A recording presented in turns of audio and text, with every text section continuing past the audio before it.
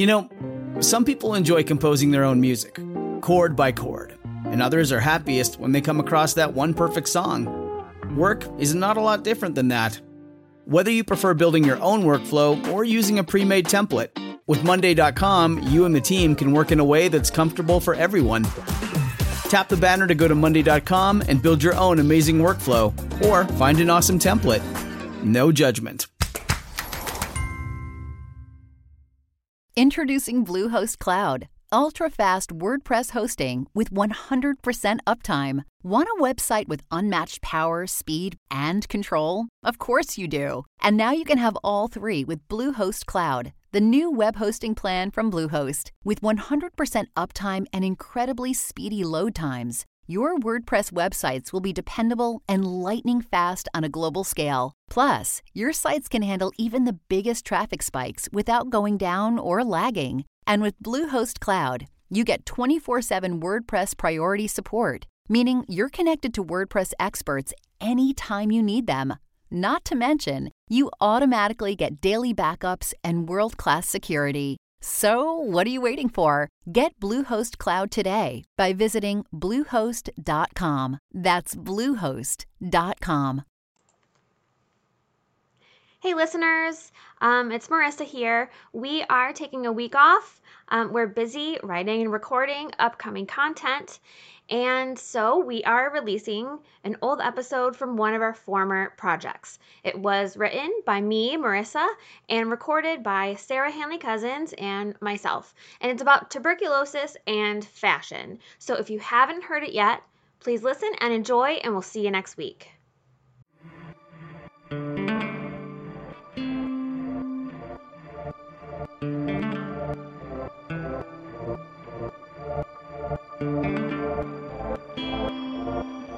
Welcome to Dig, a history podcast.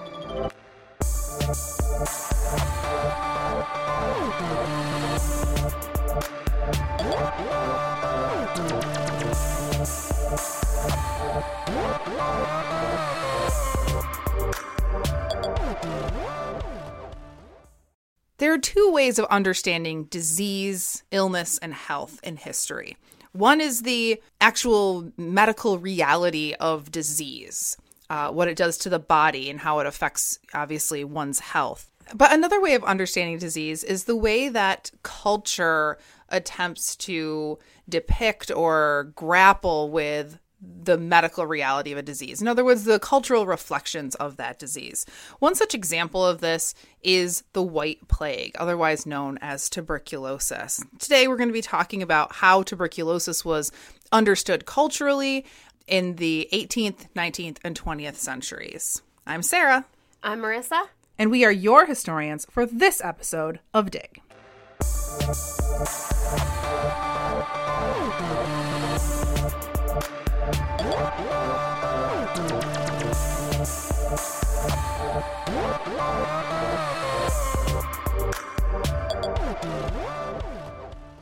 Tuberculosis is a disease, generally of the lungs, but not necessarily limited to the lungs, caused by the Mycobacterium tuberculosis. The illness is spread through the air as an infected person coughs or speaks. The disease travels on minuscule droplets of saliva, which are then inhaled by others in the vicinity. It can travel really quickly, but it also can hang around for a long time. People have become infected after 8-hour flights with an infected party. Tuberculosis is most commonly associated with a terrible, chronic, and racking cough, often that causes the infected person to cough up blood. This is caused by granulomas, little pockets of the bacillus that live in your lungs. As those granulomas break down, they release the bacteria and create bleeding cavities inside your lungs. Once the tuberculosis is in that phase, if it's left untreated, it will eventually kill you because each of those cavities reduces the amount of healthy lung tissue, making it eventually impossible to breathe. Even if you survive the tuberculosis, you're left with permanently damaged lungs from scar tissue. It's incredibly common in literature and film to see someone appear sick and then cough into a handkerchief and then pull it away and look and, there's like this dramatic moment where they see like droplets of blood on the handkerchief. It's almost a trope. It's used so often. This is a shorthand for tuberculosis. Tuberculosis can take two forms: tuberculosis disease or latent tuberculosis. Tuberculosis disease is when you immediately become ill upon becoming infected. However, it's also possible to become infected but experience no symptoms for weeks, months, or even years. Instead, the disease can lurk in your body and then you can become sick later on down the line. It can also spread beyond the lungs or become extrapulmonary tuberculosis. The disease can cause neck swellings, warp your spine, and infect your genital urinary tract, where it repeats the process that it undertakes in the lungs, creating those bleeding cavities and dying tissue. It really is the stuff of horror movies. During the 19th and early 20th century, tuberculosis was the leading cause of death in the United States. According to writer Thomas Getz, quote, more than 1/3 of autopsies performed in the early 1800s found the cause of death to be TB. By the end of the century, in 1890, the Registrar General's returns showed that nearly 1/2 of those who died between 15 and 35 years of age died of consumption. This toll was particularly painful for the nascent life insurance industry. At the British Empire Mutual Life Office, a calculation found that tuberculosis was responsible for more than 3/4 of company benefit payments, end quote. So the reason behind all these deaths in the 19th and early 20th century was not entirely clear. In fact, the disease wasn't even called tuberculosis, but as you could hear in that quote from Thomas Getz, it was often called consumption, indicating the way that the disease seemed to consume the human body. It was also sometimes called phthisis. The disease was so pervasive and so slow-moving that it wasn't actually believed to be an infection at all, but rather something that stemmed either from within or came from without. Specifically, it either stemmed from the person's innate nature. Some people were just of a consumptive character, naturally weak, quiet, or sickly. There's also a theory that it came from without, in other words, caused by your climate or your lifestyle. Consumptives tended to be white-collar workers in New England, according to the wisdom of the day. And cold, wet climates were the very worst for consumptives, while dry, warm areas were the very best. This created an association that the Northeast was not very good for your health, while the West was inherently healthful. In fact, cities like Los Angeles and Denver actively marketed themselves as particularly beneficial to one's health and created sort of a cottage industry of housing and attempting to cure consumptives. A friend of the podcast, Jackie Antonovich, her dissertation, which she's writing right now, is about female physicians in Denver, and most of them are working on tuberculosis. Not everyone, of course, could pack up and move all the way out west to Los Angeles or Denver. If you couldn't make it that far, and many could not, there were sanatoriums all over, particularly in forested areas of high altitude. An example of this is the tiny little town that I lived in when I was really, really small. It's called Orwell, New York. Really, really tiny. It's actually like a hamlet. Like, it's not even really a town. It's so tiny. It had, on kind of the outskirts of town, in sort of the kind of carved into this forested area, this big white sanatorium, and it was really beautiful. It was called Unity Acres, and I always wondered why there was this big, beautiful, I mean, it's huge building in this town. I could never figure out exactly what it was doing in this tiny little place, right? And it turns out that it was a tuberculosis sanatorium for many, many years at the early 20th century. And now, of course, it is not a tuberculosis sanatorium. In fact, now it's a home for homeless men. Oh. Yeah. Like officially? Yeah. Oh, okay. Yeah, I don't know if it was originally called Unity Acres when it was a sanatorium, but that's what it's called now. Because tuberculosis was a white-collar disease, it was associated with the highly educated, the middle to upper class, and white people. Because of this, plus the fact that it was not considered communicable but inherent, it was not a disease that was stigmatized. In fact, it was just the opposite. As we'll discuss soon, it was deeply romanticized. In the 19th century, there existed a romantic, sentimental culture surrounding death called the good death. This idea or belief taught that there was an ideal way to die, quietly, calmly, clean, and painless, or at the very least bearing your pain stoically, surrounded by your family and friends, and accepting your fate. You've had enough time, ideally, to make your peace with those around you, and importantly, to impart some final wisdom. The dying were thought to have a liminal status between heaven and earth, the mortal and the spiritual, and thus were able to impart greater truths. This was incredibly important for those who survived, and if a dying person died a death where those things weren't possible, it could be deeply traumatizing. And this is why the Civil War was very distressing. People were just dying in less than ideal circumstances. Right, without people there to hear their final words and things like that. Right. Tuberculosis was the ideal disease for this. You died very, very slowly. The disease forced you to slow down and rest. It was thought that, according to our professor Eric Seaman, that tuberculosis, quote, winnowed you down to your core, the very essence of your character. It was almost an ideal way of living. It could produce people who were contemplative, focused on the spiritual and intellectual, who died beautiful deaths. It probably will come as no surprise that this all changed when the German physician Robert Koch in 1882 announced that he had discovered the cause of tuberculosis. It was not, in fact, inborn, but rather the cause of a bacilli, which he called the, quote, tubercle bacillus. The disease, he argued, was spread through the sputum, and in an age before germ theory was widely understood by the general public, people believed that it was akin to a parasite which was spread through the saliva, which is really not all that far off base, right? I mean, obviously, a bacteria is not exactly a parasite, but there are some really strong parallels there, so it does make some sense. A living thing that's spread from one thing to another. Right, and that lives off of you and inside of you, right? Mm-hmm. I should also note here that Koch believed that it was spread through the sputum, which is sort of correct, but not entirely correct. It doesn't spread through the saliva. It spreads as isn't it called aerosolate? I thought that sputum included like boogers and stuff too. Right. Mm-hmm. And that's not how it's spread. Mm-hmm. So it's like lives in your throat and in your voice box, and as you breathe out or speak or cough, it like travels on the air that is expelled, that it kind of is connected to the water droplets. So if you spit in the street, it's not going with the saliva. Or if you're making out with someone, it's not going to travel that way. It has to be through the voice or the cough. Does that make sense? Yep. And of course, people did not know that. They thought that it traveled through the actual saliva. So what resulted when when the news that Koch has discovered that this disease is caused by a bacterium was a really drastic change in the way tuberculosis was culturally understood.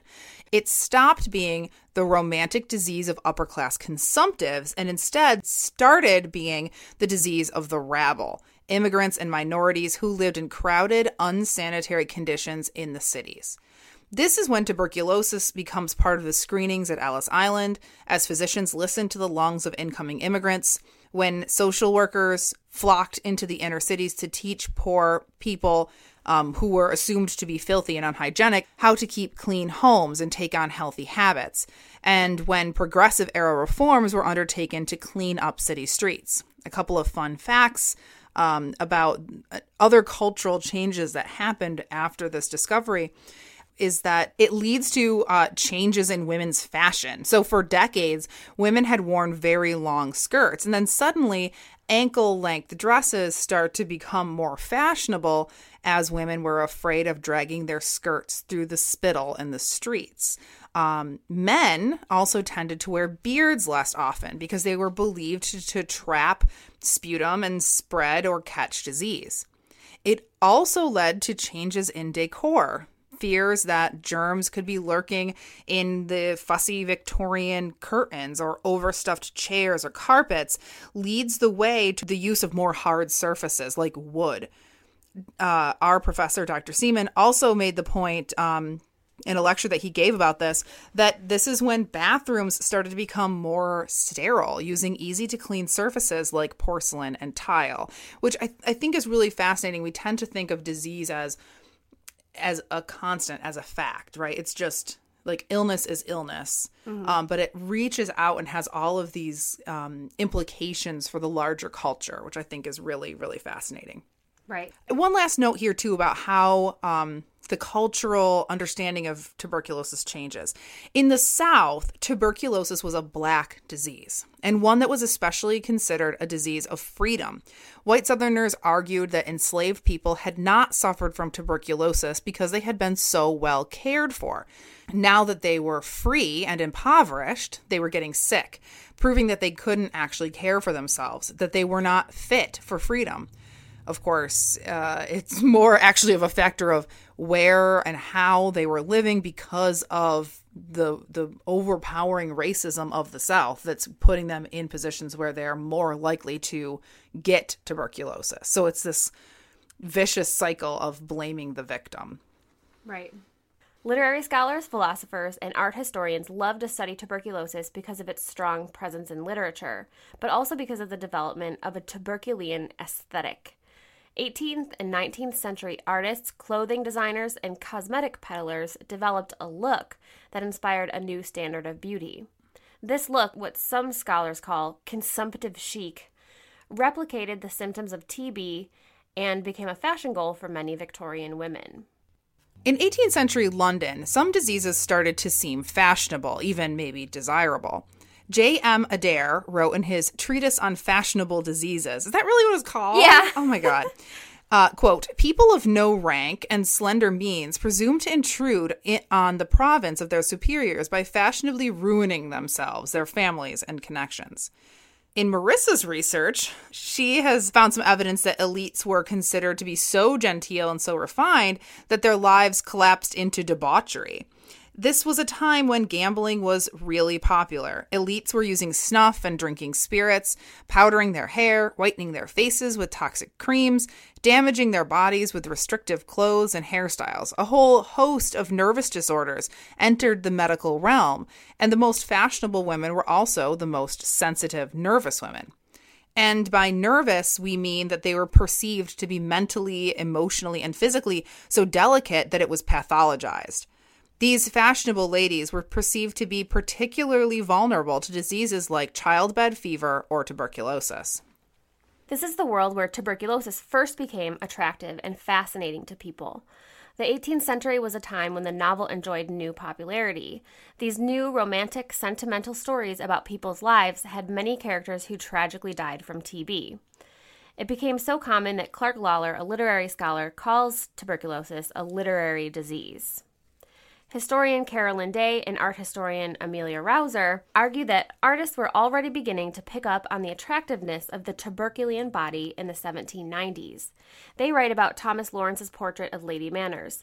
She appears hunched, feverish, frail, and pale. I just want to add that, this ideal, this romantic sort of sickly ideal of consumptive characters continues into the 19th century. There are innumerable literary characters who, even if they don't tell you specifically that they have consumption or tuberculosis, have that kind of character, right? They're like very weak. They're very pale. They cough all the time. One of the best examples that I can think of right off the top of my head is Beth from Little Women. I don't think it's ever actually stated that Beth has consumption or tuberculosis, but she's just a very sickly character through the whole thing. And it's, as I mentioned before, it's also kind of understood that Beth is better than them, right? She's more moral. She's more connected to the spiritual. And it's because of her sickly character. And she does end up dying at the end of the book. Another really famous example is Mimi from La Bohème, the opera La Bohème by Puccini. She's one of the most famous tuberculosis deaths in theater and in literature. But that's not written until the end of the 19th century. So you can see how this trope continues. Right. Probably as a result of reading literary portrayals of tuberculosis, people began to think that women with TB had contracted the disease because they were so beautiful, pure, and sensitive. Most people believed that outward appearance belied internal character. The reality that they usually died young made them even more desirable to observers. So it's the whole, only the good die young thing. Right. They hold a spot in public memory as tender, beautiful souls struck down, in the prime of life. Right, yeah. They were, some people would even describe them as too good to live. too perfectly sensitive and too tragically delicate for this world. Exactly. And if I can just pause you for a second, that's exactly how Beth in Little Women is portrayed. She's too good to live. She's so much better than the rest of the sisters in a moral sense. Right. That she just was too good for this world. Right. And this is sort of fetishizing dying young. And I think that we still sort of do this today. Yeah, yeah. The best example is the 27 Club, which now has like tons of people in it. But the main people, Kurt Cobain, Jim Morrison, Jimi Hendrix, Janis Joplin, and I guess Amy Winehouse. I don't know how I feel about that. What I think is really fascinating, and not to go into like a side thing about the 27 Club, but like, do you notice anything about all those people? Drugs? Yeah. Yeah, they, we think of it as they were so artistic and so tapped into something that like their physical selves couldn't handle it, but actually they were all drug abusers or drug addicts, right? Right. And maybe those two things go together, right? Like an artistic personality or artistic character makes you more, I don't know, prone to depression, which makes you more prone to drug addiction. But there's a fetishization of that, of this dying young, when actually they all sort of killed themselves, right? Right. I'll probably get hate mail for saying that, but I don't get the fetishization. People think that Courtney killed Kurt. Yeah, sure.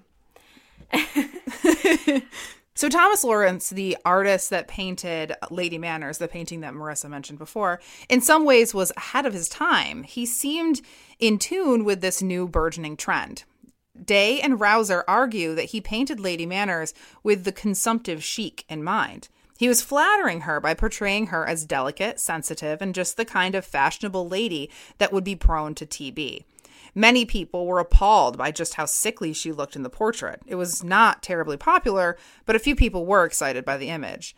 People didn't quite get it just yet. It was perhaps a little too avant-garde for most people to understand, but Georgian society was still kind of flirting with this idea of tuberculean chic. In the later part of the 18th century and early part of the 19th century, there was a preoccupation with social sciences. People were intent on solving social ills such as poverty and illness. It's no accident that Marxism, public sanitation, homeopathy, psychology, etc. developed at this time. As part of this, physicians became fixated on tuberculosis and wrote extensive treatises on how to avoid, diagnose, and treat it. Physicians published somewhat sexualized descriptions of female TB patients. This is not uncommon for medical treatises, but to non-medical historians, it might seem very weird. Like, what's sexual about this? It's really common in medical history to see these kinds of descriptions that you're going to tell us about. It's even in kind of the manuals that are created, the artistic manuals, anatomy books, essentially, they feature these like really beautiful, these kind of women that you're describing, right? These like beautiful, sort of tragic, always very young women who died in the prime of life. Mm-hmm. And there's always something a little transgressive about kind of opening and entering these young women's bodies as a physician. Yeah. So I have one that it was written by Richard Brooks in 1765, quote, "The slender make of the whole body, a long neck, a flat and narrow thorax, depressed scapulae, the blood of a bright red, thin, sharp, and hot, the skin transparent, very white and fair, with a blooming red in the cheeks," end quote. Another example comes from Thomas Hayes in 1785. He writes, quote, "Persons who are most subject to become consumptive are of a delicate make, fair complexion, and florid countenance, soft skin, long necks, narrow chests, prominent shoulders and hips sticking out like wings. Many of the above description have constitutionally weak lungs, but these do not always produce the mischief, till colds or some other cause sets them in a flame, which ends in suppuration, hectic fever, ulcers, and consumption." And then there's one last one. It's a shorter one, written by William May in 1792. He writes, quote, "The cheeks being as red as crimson, whilst the rest of the skin is pale and bloodless," end quote.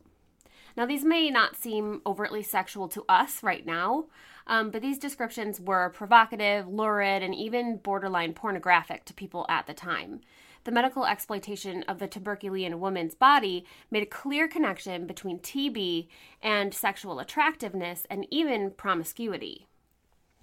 So as we said earlier, tuberculosis became fashionable because it was associated with purity, respectability, and sensitivity. But as is often the case, women couldn't win one way or the other in this situation. As the 1800s progressed and the working classes contracted the illness in large numbers, women with tuberculosis were thought to be consumed with desire, in other words, oversexed. So still tragic figures, but in a sort of naughty kind of way. Once again, like many people in that 27 Club. Right. Like you said, you almost think of the 27 Club as glamorous and, you know, they were tortured souls who just, you know, couldn't stay away from drug addiction and In this tragic way, right? Right. Even though they were so talented and had so much going for them. Right. Sort of thing. Enter the Pre-Raphaelite Brotherhood. The Pre-Raphaelite Brotherhood was an artistic community formed in London in 1848 by artists William Holman Hunt and John Everett Millais, a poet-artist, Dante Gabriel Rossetti, and Rossetti's poet siblings, William Michael Rossetti and Christina Rossetti. They held monthly meetings to share their artistic and literary creations. They shared an interest in the historical period before Raphael, so that's before the Renaissance, hence Pre-Raphaelite. That's really... That's like really weird. That's a really weird way to phrase it. Like, we're interested in this time period, like just before Raphael. Like, who was there? Were there honestly though? Were there people at the time who were like, "Oh yes, that period is very. I know what you mean, and I see what's appealing about it." Right. Well, I'm gonna because to me, I'm like, who cares? Yeah, like what? I don't even know when that is. Right. It's like the early 1400s or something? Right. That's the point. They felt like Raphael's work was a watershed. It was like the beginning of modern... So were they sort of like early hipsters? Like yes. Okay. Did you read my No, copy? I didn't. Okay, no, I specifically say that. Yes. Oh, okay. So they liked Raphael because he wasn't cool. No, they liked what came before him. Oh, so... Because that wasn't cool. Oh, okay. Is it Raphael? Raphael, yeah. Okay, Raphael. like the Teenage Mutant Ninja Turtle. I'm thinking, but he calls it Raphael. Because they call him Raph. Right, well... Okay, continue. Okay, so... They felt like Raphael's work was a watershed, the beginning of the modern artistic world. But they were interested in what came before this world, which they were familiar with because they lived in it. They wanted to understand the medieval and ancient world, its aesthetic, its old languages. They were fascinated by the foreignness of that. So if you think about it, but tell me though, when was Raphael painting? 15th century. So like the early 1400s before the Renaissance? No, just basically medieval and ancient world. So literally anything before the Renaissance? Yes, literally. They just dated that as before Raphael. Yes. Raphael, excuse me. And so they're showing that Raphael was... by calling themselves that, they're giving him this really important place in history as like the fulcrum between old and new. It was him that caused the modern And strangely, world. Raphael, not really that strangely, but he might have been in the 27 Club. I'll have to check that, but he died really young. Interesting. Of venereal disease. Yeah, so he's like one of those, you know. So he might be an appealing sort of character for artistic types. Yeah, okay, exactly. I get it. Sort of. So I'll read these numbers and then you can start after that. And there are 4 things that characterize pre-Raphaelite art. And so these come from art historians, and I'm totally going to geek out because I had an art history minor. I'm kind of into it. But here are 4 things. This is how you can kind of identify something as belonging to the pre-Raphaelite movement. So the first thing is that they crossed media. So their ideas crossed between poetry, song, and painting. They would have this kind of idea or this theme or this subject, and they would depict it in all different ways, in all different media. They also borrowed from many other languages and literary forms: Greek, Icelandic, and Italian poetry, Middle English, and Anglo-Saxon verse. So they kind of took these old languages and they would translate from them, or they would use old words or old verses from very old art forms. They were also preoccupied with material forms of literature and representative work, so books or pages as art themselves. You know, rather than like what's in the book. It's the actual book itself. Interesting. Right. And then the last thing is that they sought to shake up conventional art with aesthetics that they perceived to be from a long forgotten past. Even though they saw themselves as reviving an old aesthetic, old languages, and old forms of literature, their paintings were regarded as jarring, bizarre, and avant-garde to other Victorians. Some critics called their genre medievally inspired modernism. There was nothing traditional or old-fashioned about it. If you think about it, it makes sense. It had been 400 years since the life of Raphael. Raphael was famous for his classical style, and coincidentally, the printing press was invented during his lifetime. So modern vernaculars were developed around this time as well. In many ways, it was the dawn of the modern world. Raphael's lifetime, I mean. So medieval and ancient artistic forms would have seemed very foreign to a society which had been observing classical art and reading modern vernacular languages for hundreds of years. Pre-Raphaelites brought artistic and literary forms that seemed super outdated and then used them to represent parts of modern life. The effect was so bizarre and unfashionable that it was fashionable again. This reminds me of, hipsters crocheting and cross-stitching and curling their mustaches with wax. Another thing that it reminds me of is I recently went to an event at the Science Museum here in Buffalo, and they were having a exposition of taxidermists. Mm-hmm. And there was all these traditional taxidermists who were overwhelmingly male, right? And they were like, here is a deer head, here is a squirrel, here, like normal taxidermy. Right. And then there was this young woman who has a shop like on Allen or on like in Allentown or in Elmwood or one of these like very fashionable neighborhoods. And it was all things like little tiny plaques with like a baby squirrel's head on it, wearing a little jaunty cap and like holding flowers. You know what I mean? Yeah. Like these really bizarre connections between very, very old or traditional aesthetics and then updated in this very cheeky way. Right. And one of my favorite podcasts, My Favorite Murder, it has this like huge fan base.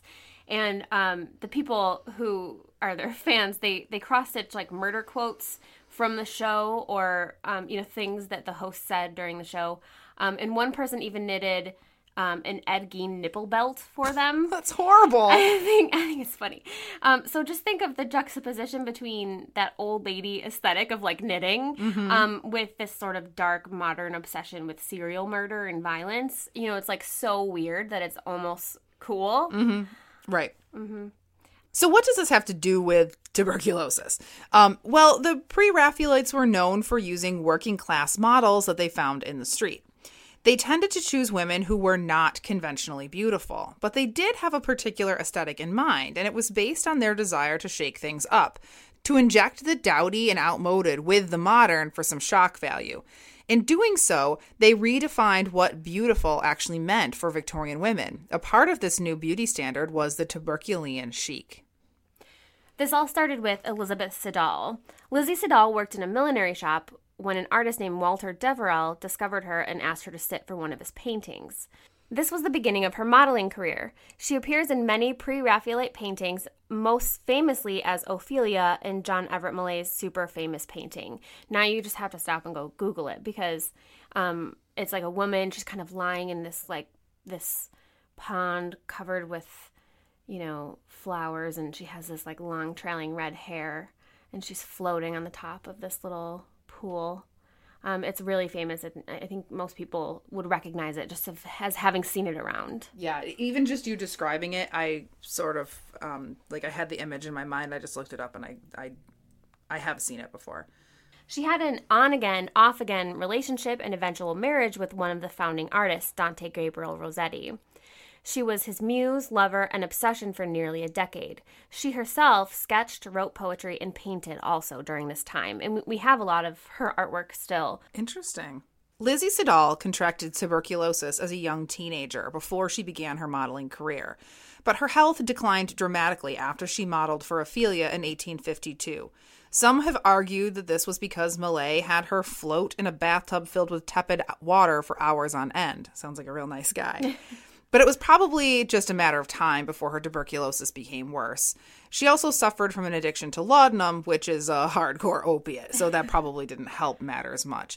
And I should pause here to mention, I didn't talk about it at the beginning, but tuberculosis is one of those illnesses that if you're a healthy person and you get it, you're going to have a bad time, right? You're going to be very ill or but it will take a very different course if you're someone who is already in weakened health, if you're someone who's very impoverished and don't have access to good nutrition, if you have an addiction, it has a cross morbidity with those things. So that makes sense to me that was probably it had more to do with that than the bathtub. Right, yeah. In 1860, she married Rossetti, though their relationship was still rocky. He often had affairs with other women, and they argued constantly. Lizzie manipulated him often, using her ill health to guilt him into doing whatever she wanted. And I feel like, get it, girl. But they had a very passionate but very codependent relationship, dancing on the line of abuse. In 1861, she became pregnant and gave birth to a stillborn daughter. She unsurprisingly fell into a deep depression. She and Rossetti were both devastated, as any parent would be, I suppose. Right. She purportedly became pregnant again immediately after, but her depression and laudanum addiction were worse than ever. She died of a laudanum overdose in early 1862 at the age of, get this, 27. Oh, my God. No, I'm just kidding. She was 33. But but it would be really cool if she was 27. It would. Most of the other pre-Raphaelite models were very similar looking to Elizabeth Siddal and had a similar past to her. Working class London women such as Janet Burton, Jane Morris, Annie Miller, Fanny Cornforth, and Alexa Wilding.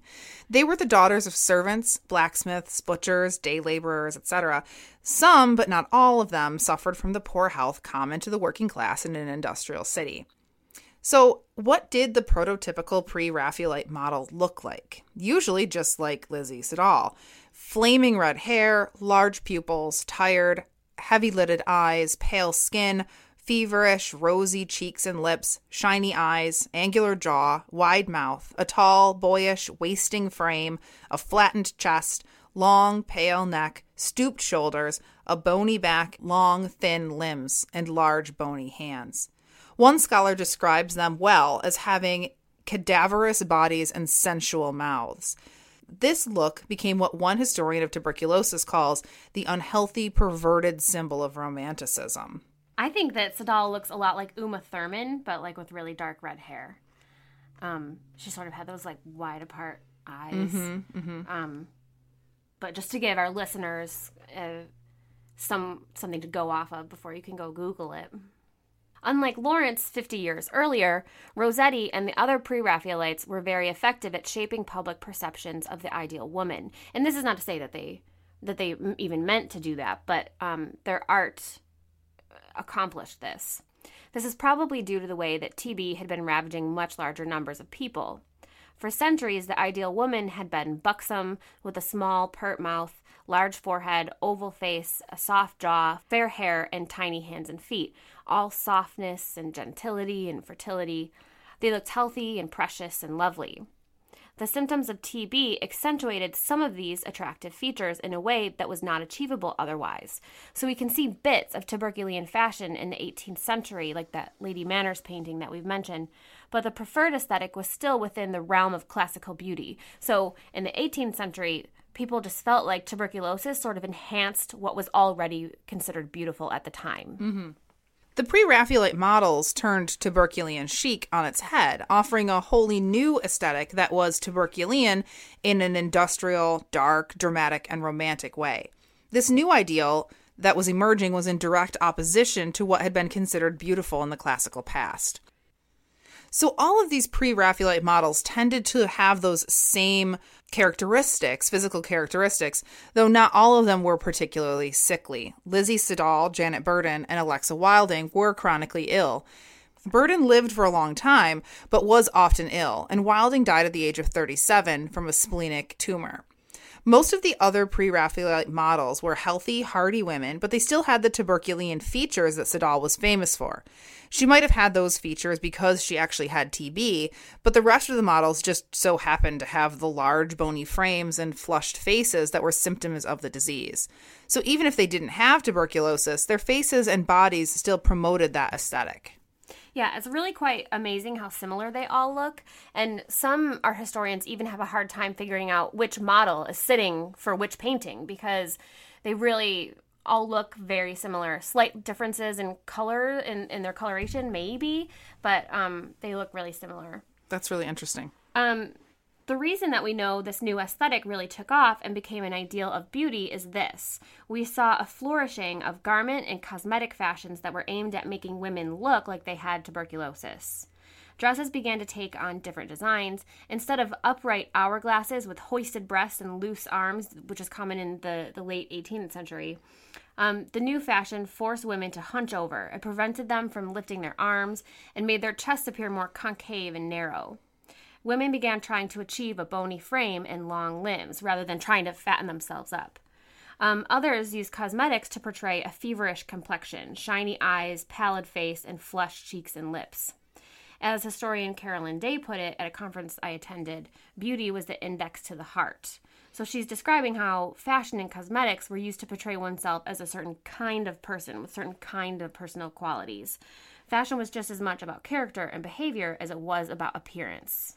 So all this conversation really has been about women trying to portray this tuberculean chic in an attempt to sort of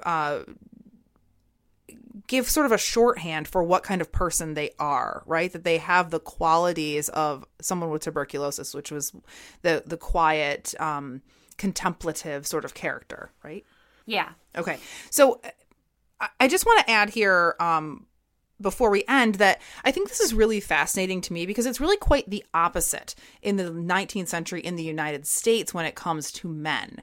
In the United States, tuberculosis was, before tuberculosis was discovered, the tubercle bacillus, that is, it was often understood as a male disease, that men and women, of course, both got tuberculosis, or consumption, I should say, but it fit in with 19th century American ideas about what women should be like anyway, right? They already were weaker and quieter and more contemplative. They were inherently tapped in or tuned into the spiritual.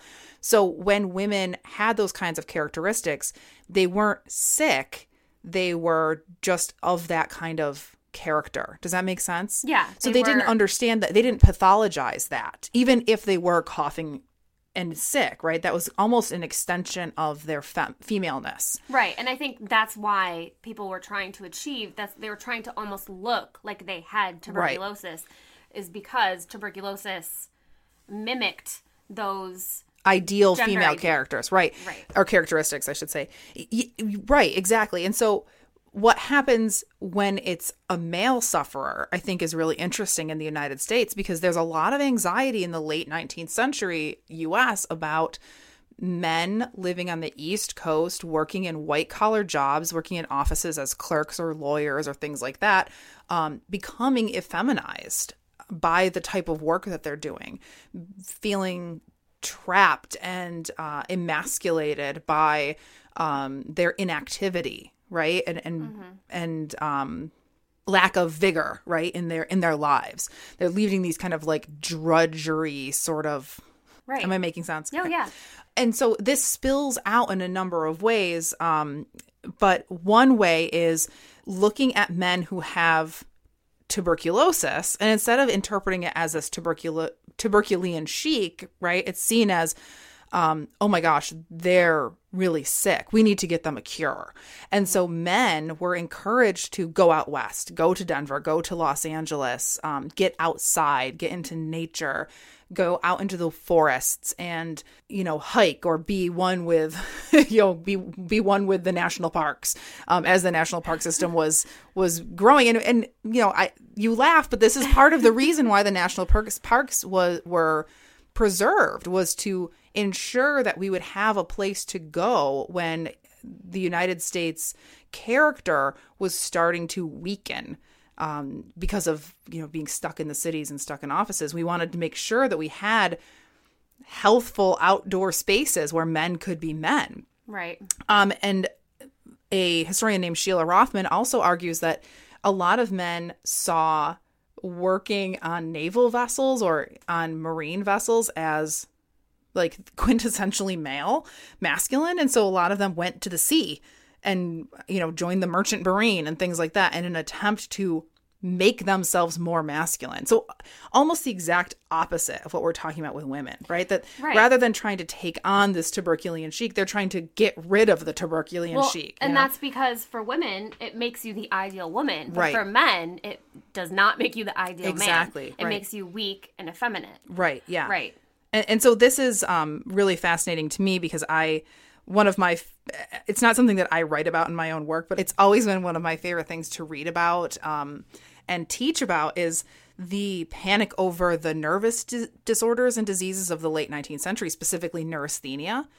And all of the cures for neurasthenia, I'm realizing now as I went back through this reading on tuberculosis, were the same cures for tuberculosis, right? Get outside, be hypermasculine, live what Teddy Roosevelt called the strenuous life, right? Like wrestle bears and kill moose and go to war and do all these hypermasculine things. And I find this really fascinating because it seems like we have cycles of this in the US, right? Mm-hmm. Where we have these panics about masculinity and then we have like, football or, go into the army or whatever it is. We have these kind of like moments of fragile masculinity. But in this case, it is specifically tied to not just a paranoia, but to a actual ailment. Right. Yeah. And I think it might be worth asking why the symptoms of this disease, of this communicable, like bacterial infection, why those symptoms, why they are the same symptoms as what was attractive in a woman. I mean, what was it that, I don't know. Yeah. What I'm trying to say. There's something very disturbing about the fact that the ideal woman was essentially a sick and dying woman. Right. But the ideal man was strapping and walked around in parks and had a hairy chest and ate beef or something. Yeah, right? You're absolutely correct. Yeah. No, I think that's really fascinating. And you see, and what's disturbing about that is that women kill themselves or slowly kill themselves in the effort to achieve that, right? In order to appear as though they are sick and dying, they make themselves sick and dying through the clothing that they wear, the corsets that were so tight that they made women physically ill, or makeups and creams to whiten your face that leached in through your skin and poisoned you, right? So in order to achieve that look, which looked as though you were sick, you were making yourself sick often. Right. And I think that this tuberculian chic, I think it's no coincidence that it became popular at a time when men were having this masculinity crisis. It's that I think is my point about gender, is that when men are feeling the least secure about their manliness is when it's important for women to be as womanly as possible. Right. And as kind of like weak and sad and quiet. And so... Because a weak and quiet and sad woman is easy to control, is easy to domineer, right? That's what the patriarchy wants, is weak and ineffectual women that acquiesce to male power. But they don't think of it that way. No, they just think exactly. Ooh, that like skinny coughing lady is sexy. Like they really, it's so internalized that they don't think of it that way. But it's interesting that that's the kind of woman that was attractive to men who were having a masculinity crisis. Yeah, that really is fascinating. And of course this all goes hand in hand too with industrialization and urbanization, and concerns about race suicide are all sort of happening in this big stew of weirdness that is the 19th century. Right. That's why the 19th century is the best century. Yeah. It's definitely better than the 18th century, which is stupid and dumb. When it comes to art, I have to agree. 19th century art is my favorite because it's so interesting to connect the 19th century aesthetic with what's going on. The cultural, Yeah, and it's so, like, I don't know, deep and stuff. it's so deep and stuff. So we hope that you enjoyed this episode and that you go and Google pre-Raphaelite paintings and the painting of Lady Manners, because being a podcast, it's hard to sort of convey these images. Right. I think it means so much more when you see it. We'll try to put whatever we can in terms of what we can have the copyright access to. We'll try to put some of it, or at least link to some things on our in the show notes on the website. Follow us on social media. We're on Facebook. We're on Twitter. We are on Instagram. We're on Pinterest. And we have a super secret Treefort Facebook group. Yes. And if you want in on that, you can just direct message us on Twitter or email us at hello@digpodcast.org. And we'll just give you some backstage access to there we go. To the our podcast. lives. And we talk about episodes, and we talk about, just whatever. And we share funny historical memes. Right. Also, on our website, digpodcast.org, you'll find show notes, transcripts, pictures that go along with every episode. And a lot of times, you'll hear us talking about books that we use or that we recommend. You'll find lists of all of those books there. So if you're interested in buying them or going to the library to borrow them, all that information is there as well. And we do encourage you to do that because we rely on the work of some really fantastic historians to put these together. And we want to support them. Yeah. Yes. So, we'll catch you next time. Peace out. Bye.